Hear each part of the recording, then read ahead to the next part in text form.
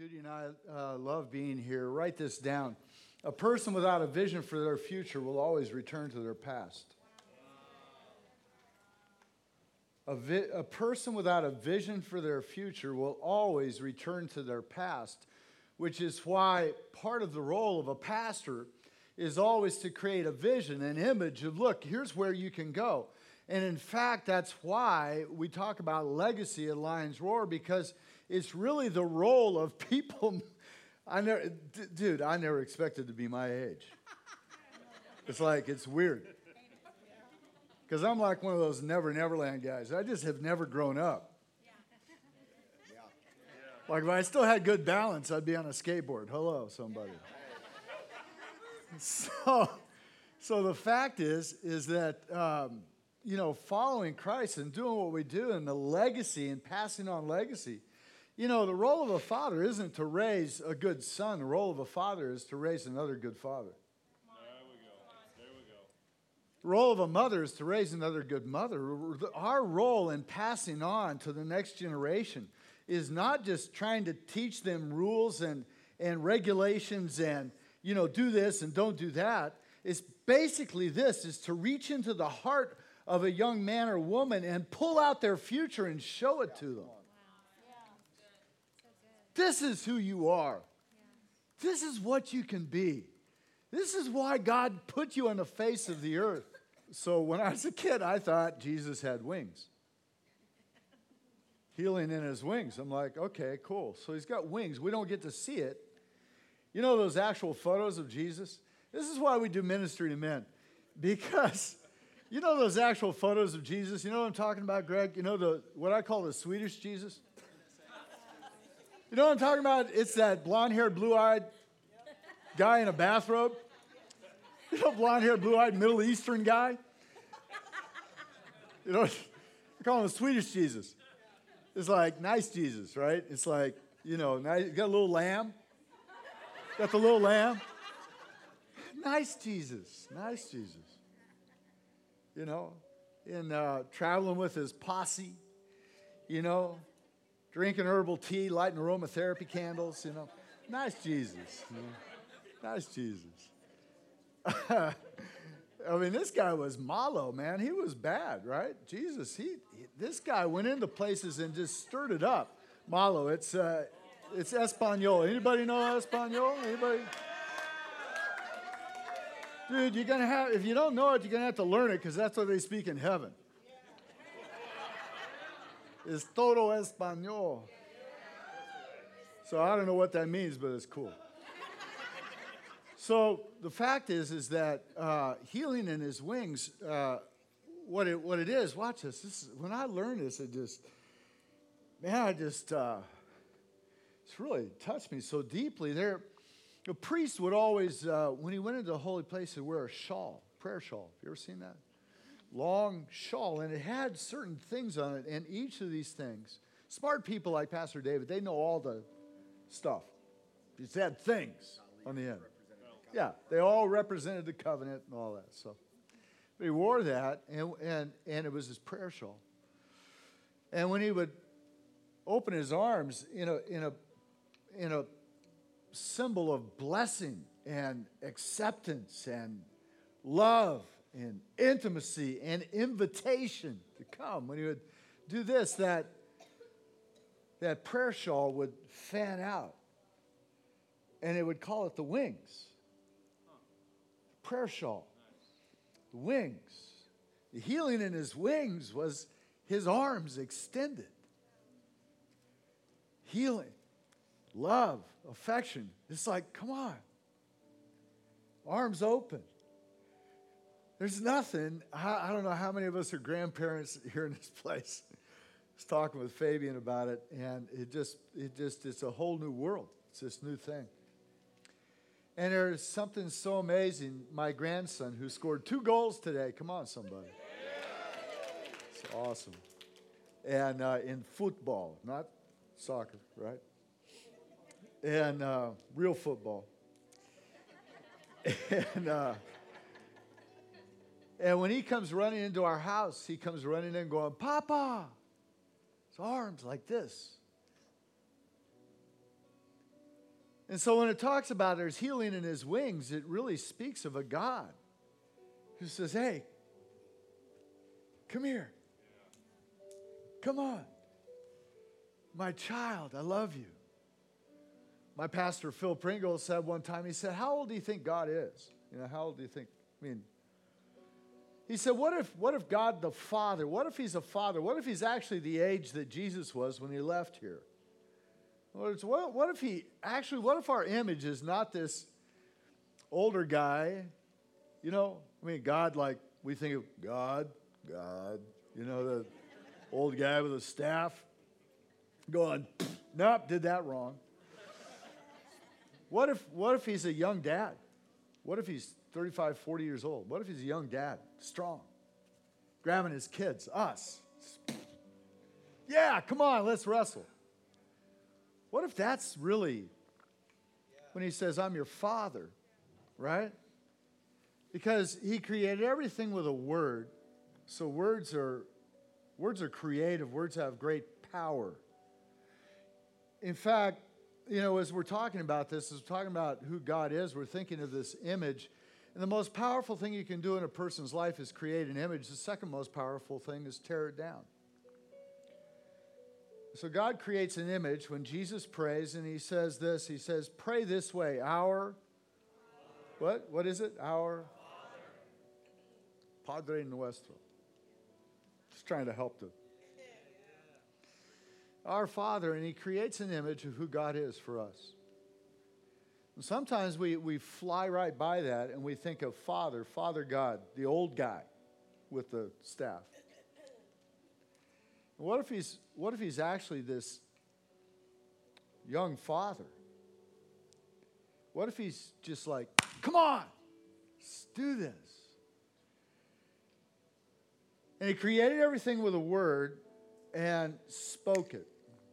Words have creative power. Your Pastor David teaches this a lot. But when he created mankind, it's interesting what happened. So he created everything with a word, right? And then he came to that day where he's going to create man. And by the way, you're awesome on stage. You're incredible. Isn't she amazing? Just give her a hand. She just has a thing. Judy and I turned to each other as you were doing, hey, can I pray? And you're up here you got this attractional spirit about you. And, I just want to hang out with you, just like whatever you do. I just want to be there. So when God created mankind, he did something really fascinating. He didn't speak a word and bam, dust came together. What did he do? You know the story? I don't do trick questions like, he formed us with his hand. Wrong. He formed us with his hand, right? Watch this. So God the Father, this Father,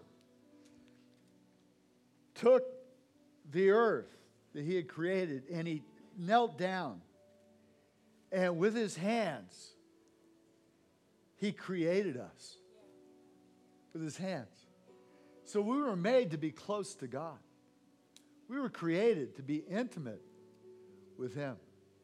And then he reached down and went and breathed life into us. That's why the core of a person is always formed in the breath of their father. The core of a man or a woman is formed in the breath of their father. And when a father, in fact, it's now medically proven, 1995, University of Pennsylvania, did a study on biological fathers holding children. And children who are held by their biological fathers or by their fathers, men who become their fathers and take on that responsibility of a father, are actually healthier in life long term than those who aren't held. In other words, when a little boy or a little girl is held by their father and feels that, strength of masculinity, that protection of a father's arms, that affirmation of a father, when a little child feels the stubble of the beard and smells the fragrance of masculinity. Can I get an amen on from the guys? Fragrance of masculinity, love that. When a child senses that and the breath of their father held close, There's something that adjusts in us. In fact, what's been proven is a little girl held by her father in a loving way as she's growing up actually is more protected sexually and comes into her sexuality later in life than a little girl who's not. It's so fatherlessness is one of the greatest issues we face, if not the greatest issue in the world today. In every single culture, fatherlessness, the immaturity of men who aren't willing to accept responsibility, men who don't show up. That's why Lions Roar is about legacy. It's about raising up a group of men around the world. What would it be like if we raised up over the next 20 years 100 million men around the world who said, I'm willing to be a father. I'm willing to be strong. I don't care if married or single, just willing to accept responsibility for my neighborhood, for my family, for what I do, to be a stand-up guy, to be a stalwart man. What would it look like? It would change everything, wouldn't it? It would change everything. Crisis comes to all of our lives, every single one of us. And if any place knows crisis, we drove through Port Aransas today and looked at things, and of course, Dr. Stringer there in Houston and what's happened, and friends of ours, our friend Jim and Inez, who flew their family out of the island of Puerto Rico in the middle of everything, chartered a plane, and crisis. I mean, think about this. Crisis comes to every life, doesn't it? Does crisis come to every life? I want to talk about a little bit about that tonight, in that when crisis hits, default happens. In other words, what we are inside, how we're thinking, when pressure comes, boom, we just act out of a moment of crisis. So what we've put into our lives is what comes out at the moment of crisis. Fear or faith, negativity or positive. And if we're grounded in, He's my Father, then in the midst of crisis, we can understand that my definition is not based on my circumstances. In fact, my circumstances don't dictate God's ability to respond to my life. Your circumstances don't dictate God's response, because God's God. So when crisis hits, Judy and I had a crisis in our lives, and I'm going to go to Psalm 46 in just a little bit and read some of that. And I want to say again how thrilled I am to be here, Judy and I, and to be with Doug Stringer and praying for Lisa while she's there in Puerto Rico. And they just, Doug, if you share some of this tomorrow, they just went into an area that first time anybody could get in there. So it's been 6 weeks, right? And so doing a great work there, and to be with Rock City Church and all your amazing team here has absolutely been a pleasure for us over the last couple days. You guys are awesome. Just turn to somebody and just say, you're awesome. You're awesome. But the fatherhood of God, that's where our reliance is. Our reliance is on the fatherhood of God. In the midst of crisis, that's it. He's our place. In fact, God, there's one promise. Anybody ever read the Word of God and you think, could I just take this part out? Anybody, like James, or like Jesus talking to his disciples, and he's leaving. He's taking off, and he goes, all right, guys, here's the deal. Some of you are going to be cut in half. Some of you guys are going to be stoned to death. Some of you guys, crucified. Some of you guys are going to be killed. It's going to be trouble. It's going to be trial. But don't worry, I'll be there with you. And excuse me, Lord, but you're leaving. Oh, yeah, I'm leaving, but I'll be there. Wait a minute. I mean, imagine that, right? Who's coming? Well, it's my Spirit. Well, how do we know what he looks like? Don't worry, you'll know it when you see him. Wait a minute, you're leaving, we're staying. Yeah, it's going to work out fine. One promise that we get from his half-brother James is there will be trials. There will be crisis. This is a broken world. How many of you know that Christian bumper sticker, stuff happens? So there will be crisis. Stuff will happen. Things happen. And if we have a worldview that's of this world, then we're going to panic. We're going to panic. But if we have a worldview that comes from the Word of God, that's why this word's so important, because when it becomes, Psalm 119 verse 11 says, your word I've hidden in my heart that I would not sin. Your greatest protection in sin isn't necessarily doing the wrong thing. Sometimes it's not doing the right thing. And so it says, your word protects me. Your word guides me. Your word leads me. Psalm 37 verse 23 and 24. The footsteps of a righteous man are ordered of the Lord. And then it says, and when he falls, he will not be utterly cast aside, for the Lord will raise him up with a strong right arm. Grab a little bit of Isaiah, put it in there, but that's what it says. And it doesn't say if you fail, it says when you do. It doesn't say if you fail, it says when you do. Right? Crisis happens to everybody. In fact, write this down. Crisis is normal. Crisis is normal. It's normal.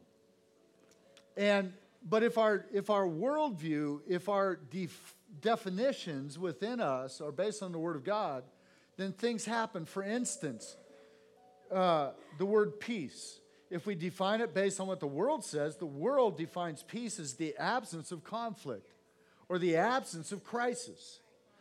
But the Word of God defines peace not as the absence of crisis or the absence of conflict, but the presence of God in the middle of the conflict or in the middle of the crisis. Can I get an amen? Amen.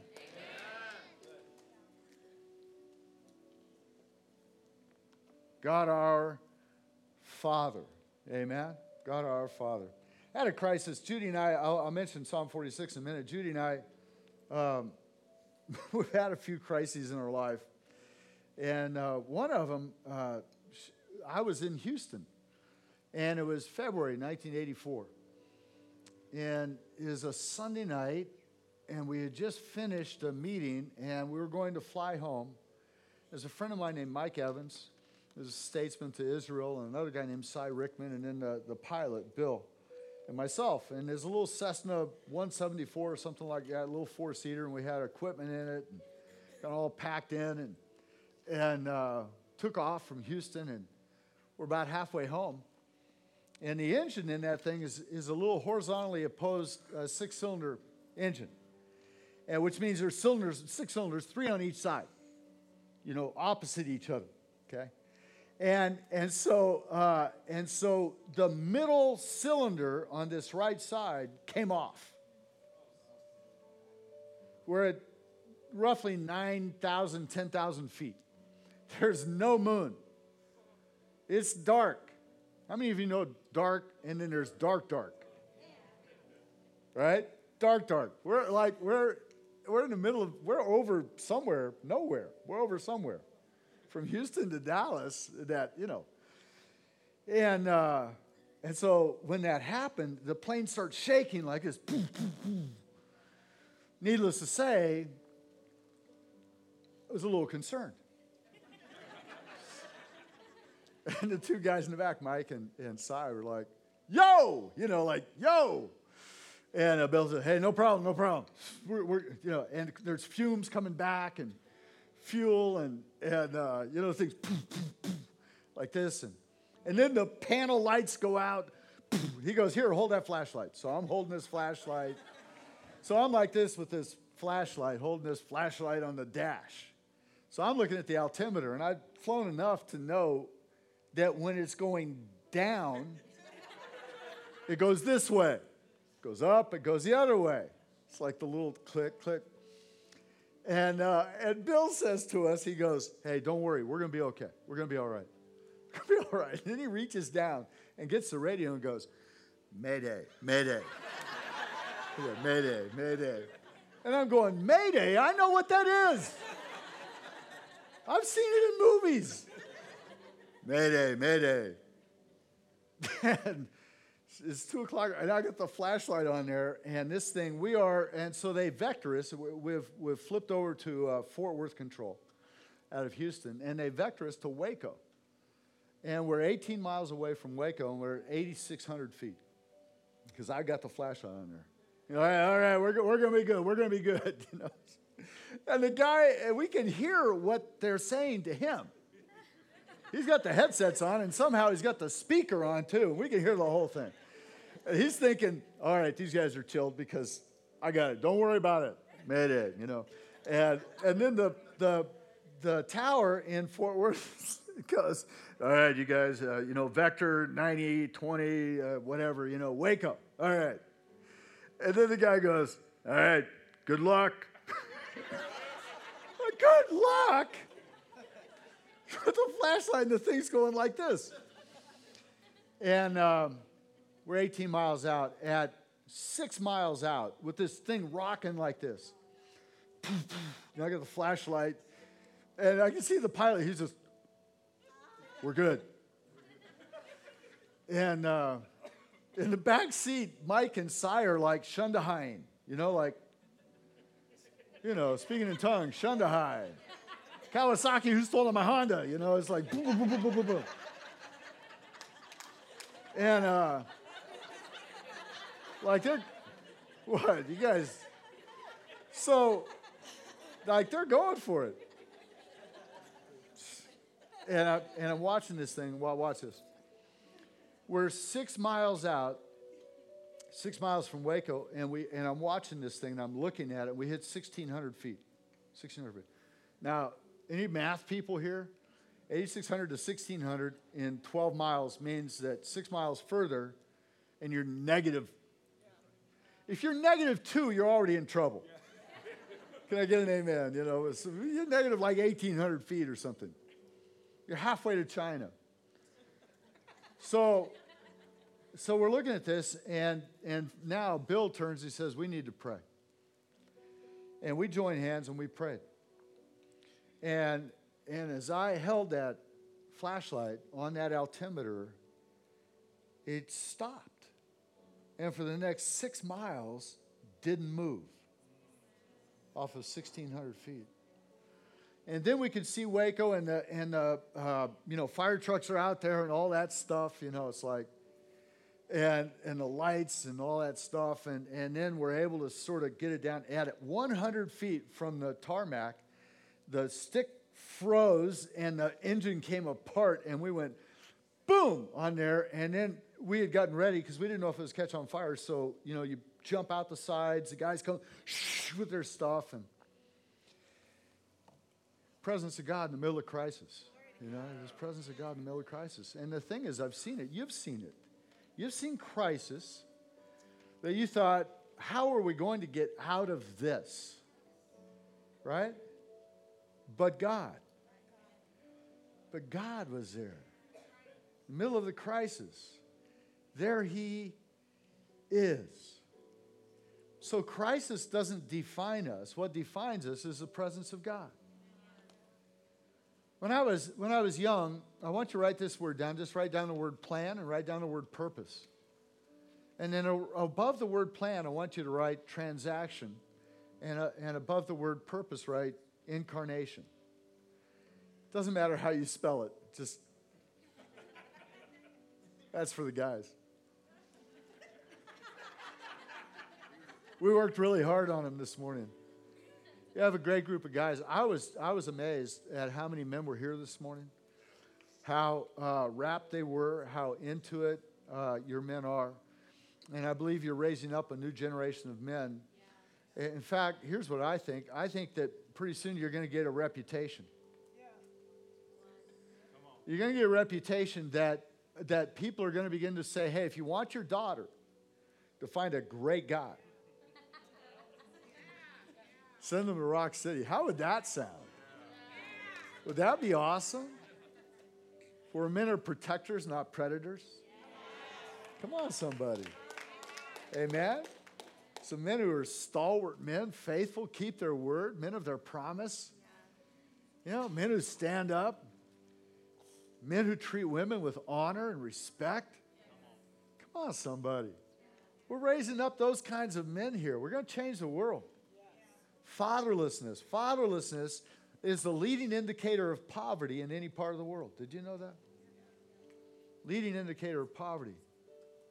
So the issue, there are 2 million children in America who, and it's basically called the thinning of the cortex. It was a study by Harvard Medical School. And the thinning of the cortex has to do with how thick the outward sphere of your brain is, the cortex. In that part of your brain is where your current memory is held. In other words, it's what's you're remembering right now for today. And what you need to know to get through your day today. It's not memory from yesterday or past. It's like current thought life memory. And how thick that cortex is based on, now check this out, is based on nutrition. Now, in many parts of the world, it's said simply this way: hungry children can't learn. We've got 2 million children in America right now, 2 million at least have been identified, who have such a thin cortex. The cortex of their brain has thinned to such a point that they literally cannot remember the assignment that they got 20 minutes ago. It's not ADD, it's none of that. It's a thinning, it's called the thinning of the cortex. It's a huge issue. And it relates to basically functional homelessness. You know, a child that lives 2 months with their uncle and 2 months with their grandmother and 2 months with somebody else. It's called functional homelessness. It's 28% of our children in Dallas, functionally homeless. So they really don't have their place. And if you will, my friends, it all comes back to fathers. Men who'll stick around. Men who'll stay. Men who'll keep their word. So crisis happens to every single one of our lives. And our default, how we react to it, is based on what's in us. When I was young, I was told this, and this was the transaction that I had. When I was young, I was told, God loves you and has a wonderful plan for your life. Anybody ever heard this? God loves you and has a wonderful plan for your life. So basically, my deal was, that's cool. God loves me. I accept Christ. And then he slides this plan on top of me. So I don't have to make any choices. They're all done. Okay?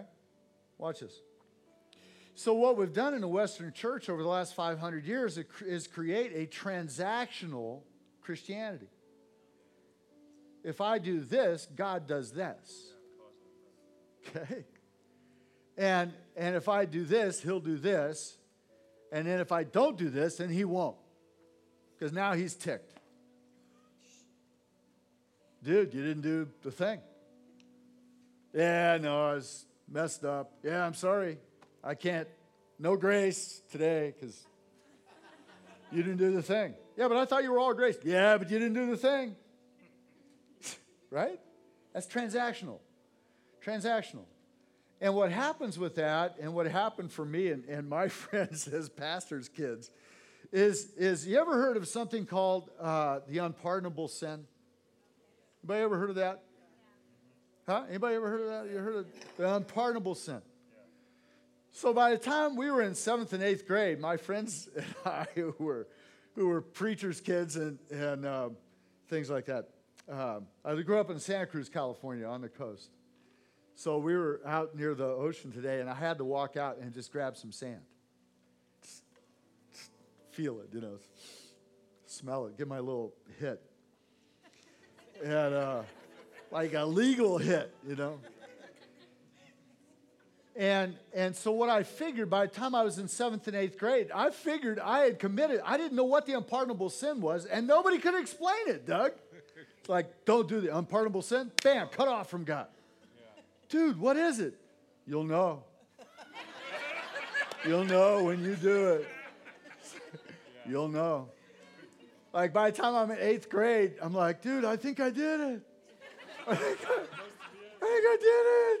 Oh, God. You know, I'd go to youth camp and we'd do, consecrate my life to God. I think I did the unpardonable sin. Really, what'd you do? I don't even know.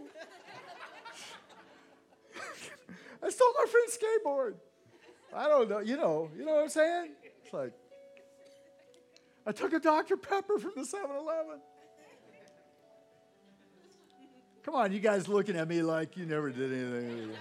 Yeah, what a bad guy, man.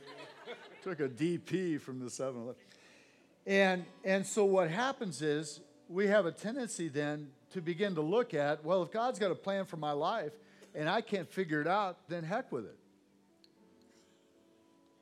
Right? God's got a plan for my life, and if I can't find it, now I'm frustrated. So what we did is we frustrated a generation of young men and women who couldn't find the plan.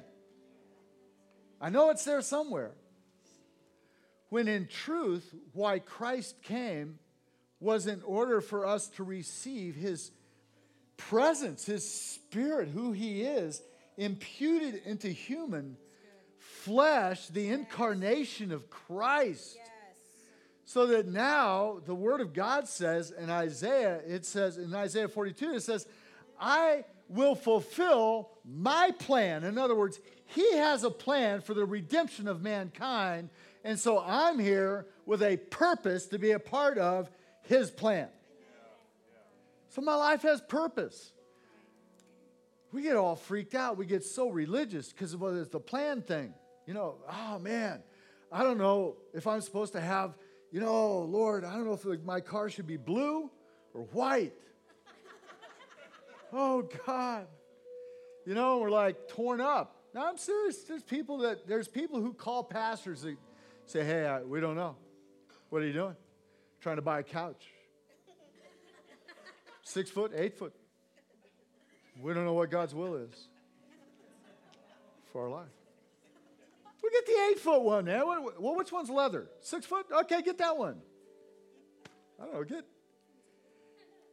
Bible says that God finds pleasure in things, and he desires that for us. We find his presence. There's pleasure in his presence, the Bible says. Pleasure in his presence. Right now, pleasure. Do you feel that? Do you sense that? Do you sense the lovingness of a Father God who says, you're awesome. I love you. I created you with a, what? With a purpose. Purpose. And I appreciate Rick Warren. I love the guy, but who was it? The guy from England. The evangelist John, he said, I don't want to be purpose-driven. I want to be purpose-led. I thought that was good. So the fact is that in the midst of a crisis, he's there. When God created the heavens and the earth, it says the earth was without form and void, and it says there was what on the earth? What was there? Chaos. Anybody ever had chaos in your life? And chaos, watch this. And it says there was darkness and chaos on the face of the earth. And it says the Spirit of God was somewhere else in the universe. Is that right? Huh? It says the Spirit of God was somewhere else making a new world. What does it say? He was what? Where was he? Right there. In the midst of your chaos, he was right there, and one word from God, boom, let there be light, the greatest declaration of war that's ever happened. Bam, let there be light. And there was light. Exponentially created light. The universe is growing at such an exponential rate that every time they measure it, they go, whoop, it's bigger. Can't measure it. It's immeasurable. He said, let there be light, and he didn't say stop. Lights is flying everywhere exponentially. Let there be light. And he was hovering. And so at your darkest moment, you might be as close to the presence of God as you'll ever be in any other time of your life. Your pastors know that. They know that. Darkest point. Psalm 46. Go to Psalm 46. And we'll go there. Here's the thing. Judy and I were dealing with it was a transition. We were leaving one job, going to another. Weren't sure how everything was going to work. Crisis. And so here's the thing. When Mark, the 4th chapter, the disciples are in a boat. They're on a lake, and a storm comes up. Right? Storm. Crisis. They're like, man, we're going to die. Who put them in the boat? Jesus did. Moses is at the Red Sea, right? He's at the Red Sea. Army behind him, mountains on both sides, and 1 million angry Jewish people. You shoulda. I mean, think about it. Moses, who told him to go there? God did, right? God led him. In other words, crisis does not define us as out of the will of God. Because see what happens is we too often are looking for perfection when what God really gave us was a purpose. My son Brandon has a great message about that. He said when God created the garden, he didn't just say, hey, it's perfect. He didn't say that. He said, it's very good. He didn't say it was perfect. He said, it's good. In fact, it's not only good, it's very good.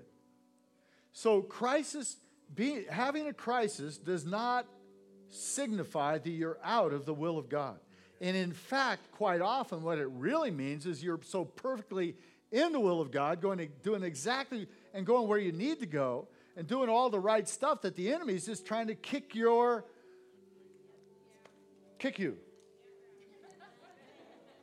You know what I'm talking, right? Because the enemy is always going to try to steal your dreams, distract you, neutralize you. And so if there's one thing out of all this tonight that I want us to embrace is God is our Father. And last night, Dr. Stringer and he calls you by your name. Amen. You know, he's the dad who knows your name. Dad who knows your name. Paul the Apostle said, I love you like a father. He's writing to the church at Corinth. In 1 Corinthians, the 4th chapter, he says, you have 10,000 instructors, but not many fathers. 10,000 instructors, but not many fathers. And he was relating to them how much I love you. I love you like a dad loves a kid. You know, I mean, when you're a father and your children are out doing something, your daughter's doing gymnastics, and you're watching her out there and you're going like, she's awesome. Now, if you're an instructor, you're like, oh, missed that one. Didn't do that one right. Didn't do that right. But if you're a dad, you're like, it's my kid, man. She's awesome. She's awesome, right? My kid's playing football, playing sports, doing stuff, writing math papers, whatever they did. It's like, dude, that kid's awesome, man. How many of you thought your kid was like some kind of genius? There's like a little something in there, right? It's like, you know, did you see? There's no 3-year-old in the world that could do that. It's impossible, right? Like, as a grandfather, we're looking at our little grandkids and we're going like, look at what she just did. She separated the red and the blue. It's like, nobody could do that. And she did it spatially. Like these are all, and oh, look at, they're the same number on each side. Stanford, here we come. A&M, scholarship at A&M. Come on, somebody. Right?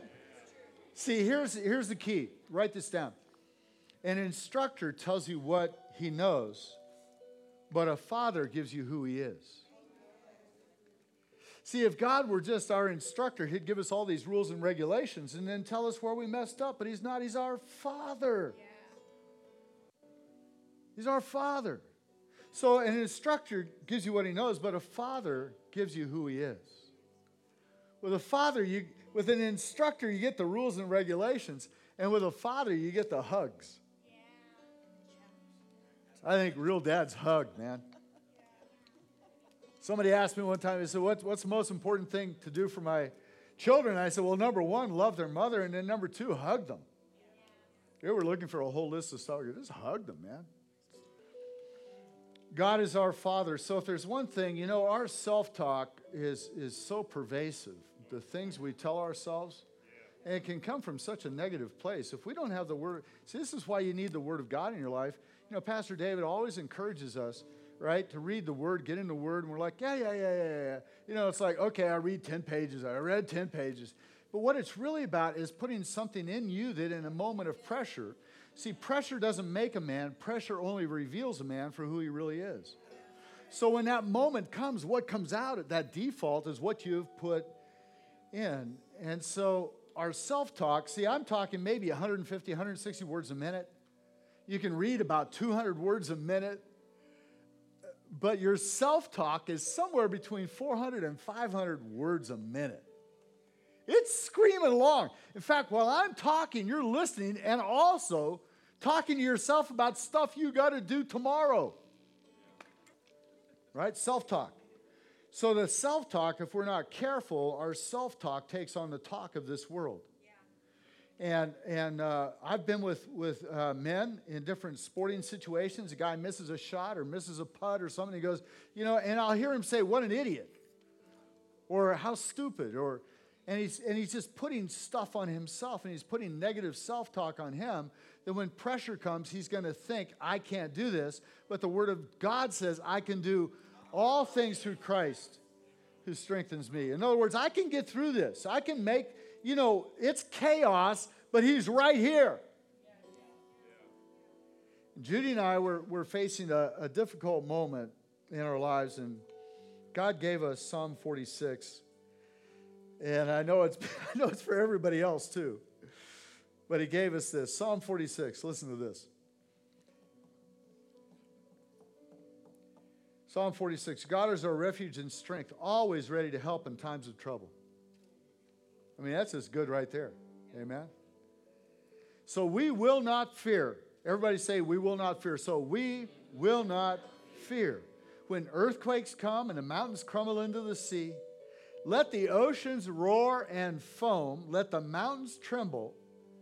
A river brings joy to the city of our God, the sacred home of the Most High. God dwells in that city. It cannot be destroyed. And you're citizens of that city, according to Philippians. From the very break of day, God will protect it. The nations are in chaos, and their kingdoms crumble. God's voice thunders, and the earth melts. The Lord of heaven's armies is here among us. The God of Israel is our fortress, our refuge. Amen. New Living Translation. God is our Father. Hebrews 13:5 in the Amplified. For God himself has said, "I will not in any way fail you, nor give you up, nor leave you without support. I will not in any degree leave you helpless, nor forsake, nor let you down, or relax my hold on you, assuredly not." He is our, what? He's our Father. God is our Father. So let me give you a couple things. In the midst of crisis, define what's crisis and not crisis. I had a friend of mine used to call me every other day with a crisis. Because for him, everything was crisis. How many of you know that guy? Don't be that guy. Everything, why? Because he was living in an atmosphere of crisis. And I kept saying, man, put the Word of God in you. So that everything isn't a crisis. Sometimes when you get a flat tire, and there's a nail on the road, and you get a flat tire, sometimes a nail is just a nail. The enemy's trying to, destroy us. This tire is going to cost $135. That means my kid will never go to college. Do you realize? And it was like, crisis. Go, dude, what was it, a nail? Well, maybe it was just a nail. Sometimes a nail is just a nail. You understand? Does that make sense? In other words, supernormal natural. Supernormal natural. In other words, there are things that are normal because we're in a broken world, and some people leave the nails are on the road. Got a flat tire. What is it? Well, it's a nail. God's trying to teach me something. Yeah, don't drive there. Come on, you guys. I'm serious. Because we put these little things on stuff like I was after the plan of God. I was in God's perfect will. Boom, I had a flat tire. Now, I'll never get back in his will. The plan's over. It's destroyed. Just sit here and smoke dope. Forget it. Come on. We all know people like that.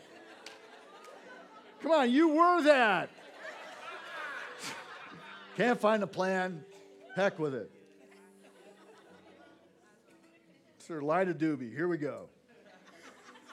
60s. So the fact is, here's the thing. Define what crisis is. Define what crisis is. Put a definition on what's really a crisis. What do we have here? Storm, wind, boom, that's crisis. Airplane, going to go negative 1,800 feet, crisis. Amen? That's why we need friends. We talked about it this morning with the men. We need friends. We need people who are there to help us define these things because we get inside of it and we're like, it's a crisis. And you need a friend to go, dude, it's just a nail. Look, it's in your tire. Here, hang on. All right, you got a spare? Yeah. All right, here, get the jack. It's like, funny stuff, man. Hey, men, listen, teach your children how to change a tire. My daughter, when she started dating Niles, and he's a great husband, they just celebrated 16 years together yesterday. But he got a flat tire in his car. They're dating. They're driving along. She's a few years older. And he said, I got a flat tire, and he's just sitting there. She goes, well, come on. And he goes, well, it's flat. Remember that? She's like, all right, give me the keys. All right, see the spare tire? Okay, here's how it works. Because I taught her how to change the tire. Come on, somebody. Right? How to make a campfire. Come on. How to make fire with rocks. I don't know. Don't go there.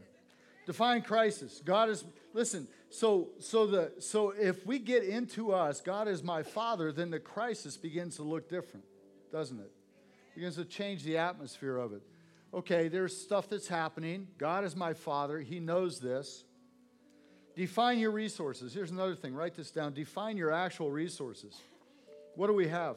For most of us, our resources in a time of crisis are friends. Friends. That's why church life is so important. I told the men this morning that the Surgeon General of the United States said we have a great health crisis in the U.S., and the Surgeon General said, but the number one health crisis in America today is not cancer, obesity, or heart disease. The number one crisis is isolation. Isolation, number one crisis, health crisis. 64% of our children in high schools today have an anxiety disorder. 64%. That study came out about 10 days ago. Now, watch this. We need friends. That's why gathering together here isn't optional.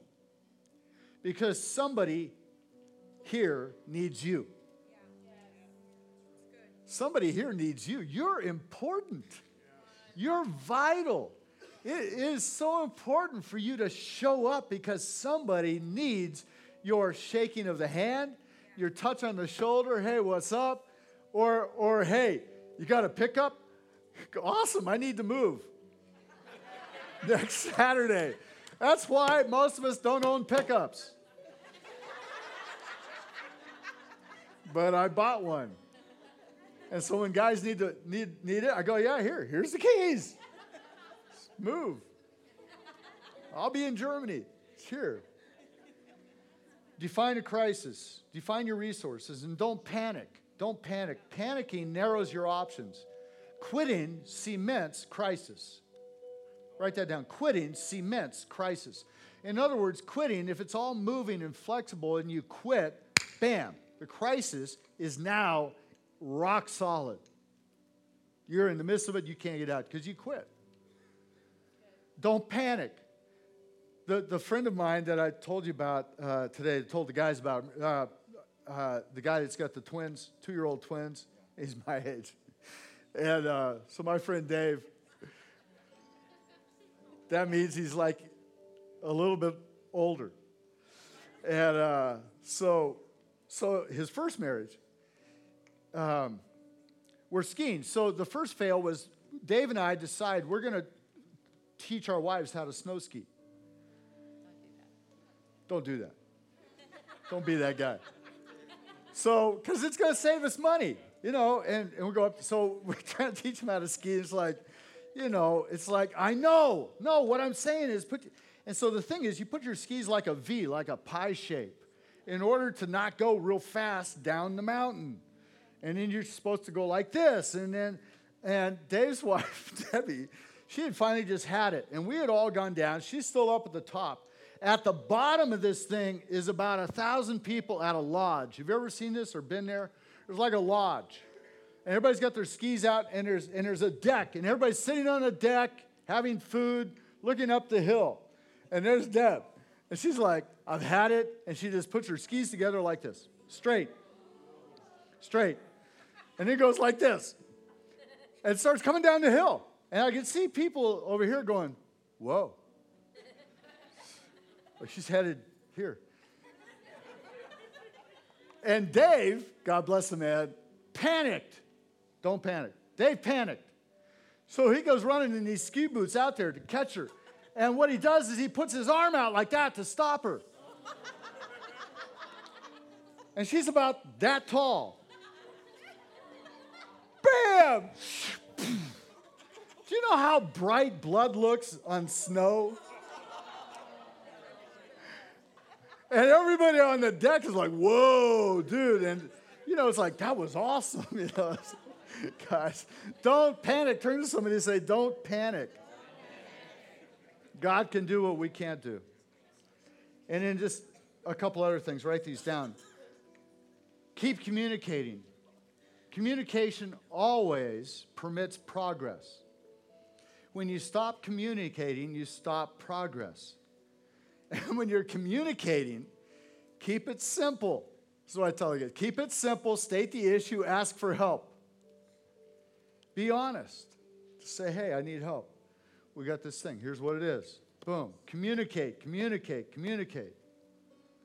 Friends, Nehemiah, when he's building the city, which is in this book, just a bartender, he says, we worked side by side. We worked side by side. In other words, that's what we are as a church, side by side. We need to look at what's the goal. Happiness is not a goal. Happiness is a byproduct of living a purpose-filled life. Happiness isn't a goal. It's a byproduct. So what's the goal? Where are we trying to get? From negative to positive, transition.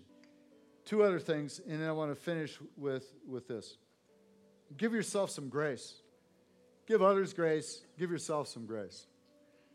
Sometimes people will bring something to you and you're like, man, that was a stupid thing to do. Give the guy some grace. And here's the other thing. Give yourself some grace. Because sometimes stuff happens.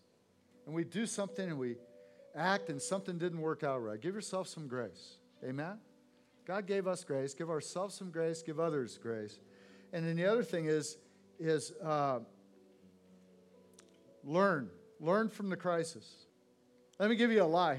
Let me give you a big lie. Everything happens for a reason. Everything happens for a reason. Here's what the Bible says. As followers of Christ in Romans 8:28, and we know that God causes everything to work together for good, for the good of those who love God and are called according to his purpose. According to his purpose, who are called, who have a purpose, his plan. He causes everything. He doesn't say everything is good. He says he causes everything to work together for good. I mean, the failure of a business, that's not, everything happens for a reason. Identification theft, business goes a crash of a plane. Well, everything happens for a reason. No. Some stuff just happens because it's a broken world. But God's there, and God's big in the middle of it, and he's our peace. And we lean on him because he's our Father. Can anything separate us from Christ's love? Does it mean he no longer loves us if we have trouble or calamity? This is verse 35 of Romans 8. Does it mean he no longer loves us if we have trouble or calamity, or are persecuted, or hungry, or destitute, or in danger, or threatened with death? Verse 37, no. Despite all these things, everybody say all these things. Overwhelming victory is ours through Christ who loved us.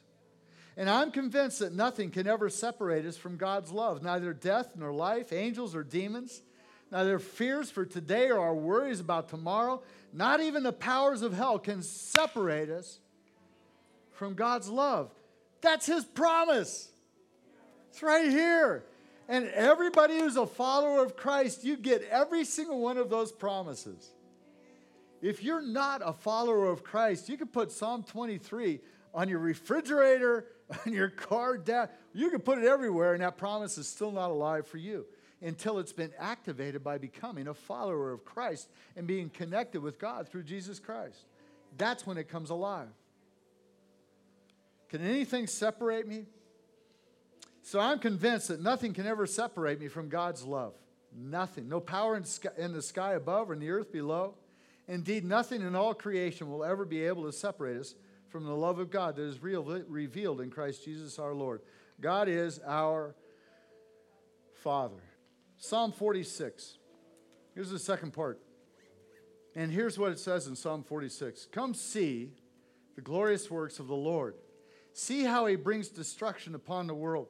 He causes wars to end throughout the earth. He breaks the bow, snaps the spear. He burns the shields with fire. And verse 10, here's the one that just, here's one of my go-to verses. Be still and know that I am God. In other words, quit freaking out. Am I the only person that's ever freaked out? Stuff happens, I freak out. Be still and know that I am God. I will be honored by every nation. I will be honored throughout the world. The Lord of heaven's armies is here among us. The God of Israel is our fortress. The God of Israel is our refuge. God's our Father. Never left us, never let us go. Listen, God has never put your destiny in the hands of the enemy. God's never put your destiny in the hands of the enemy. And when we discover that, when these things become alive for us, then rather than going back to our past, we now have a vision for a future. It's not this plan that if we miss it by 1 degree, oh man, I'm outside God's will. He has a purpose for your life. Get a red car. Be dangerous. Come on. You understand what I'm saying? Does that make sense? In other words, I'm not saying don't pray over things and don't do things that put you in a bind. Be wise, have wisdom, but enjoy and embrace life. Embrace this moment. He's our Father. He loves us. He hugs us. He created us with his hands. And right now, if you're here tonight and you've sensed, man, I've had these crisis that's happened to me. And it may be a transition of a job, maybe transition of a relationship. I love what Pastor David said sometime. I feel like I've been here about 5 days. This is last night and today. It's been good. But there's, when the Spirit, stuff expands and it becomes larger than what it is. In other words, it goes beyond time. Does that make sense? And he said at some point, nothing's too small. Nothing's too small. Now think about a father whose little child falls down, right, and skins their knee. Doesn't seem like a big deal, but to a dad, it's like, hey, come here, man. Let me wipe it off. Hey, get back up. Get back in the game, right? That's our Father. There may be some people who are here who are walking through a crisis where it's like, I really feel like I feel disconnected. Like a crisis of faith. I feel this kind of disconnected. When I pray, it feels like has anybody ever prayed and felt like it hit the ceiling and then it hit the ground? Oh God. So everybody just raise a hand up right now. Raise your hands up. Let's thank God for his presence.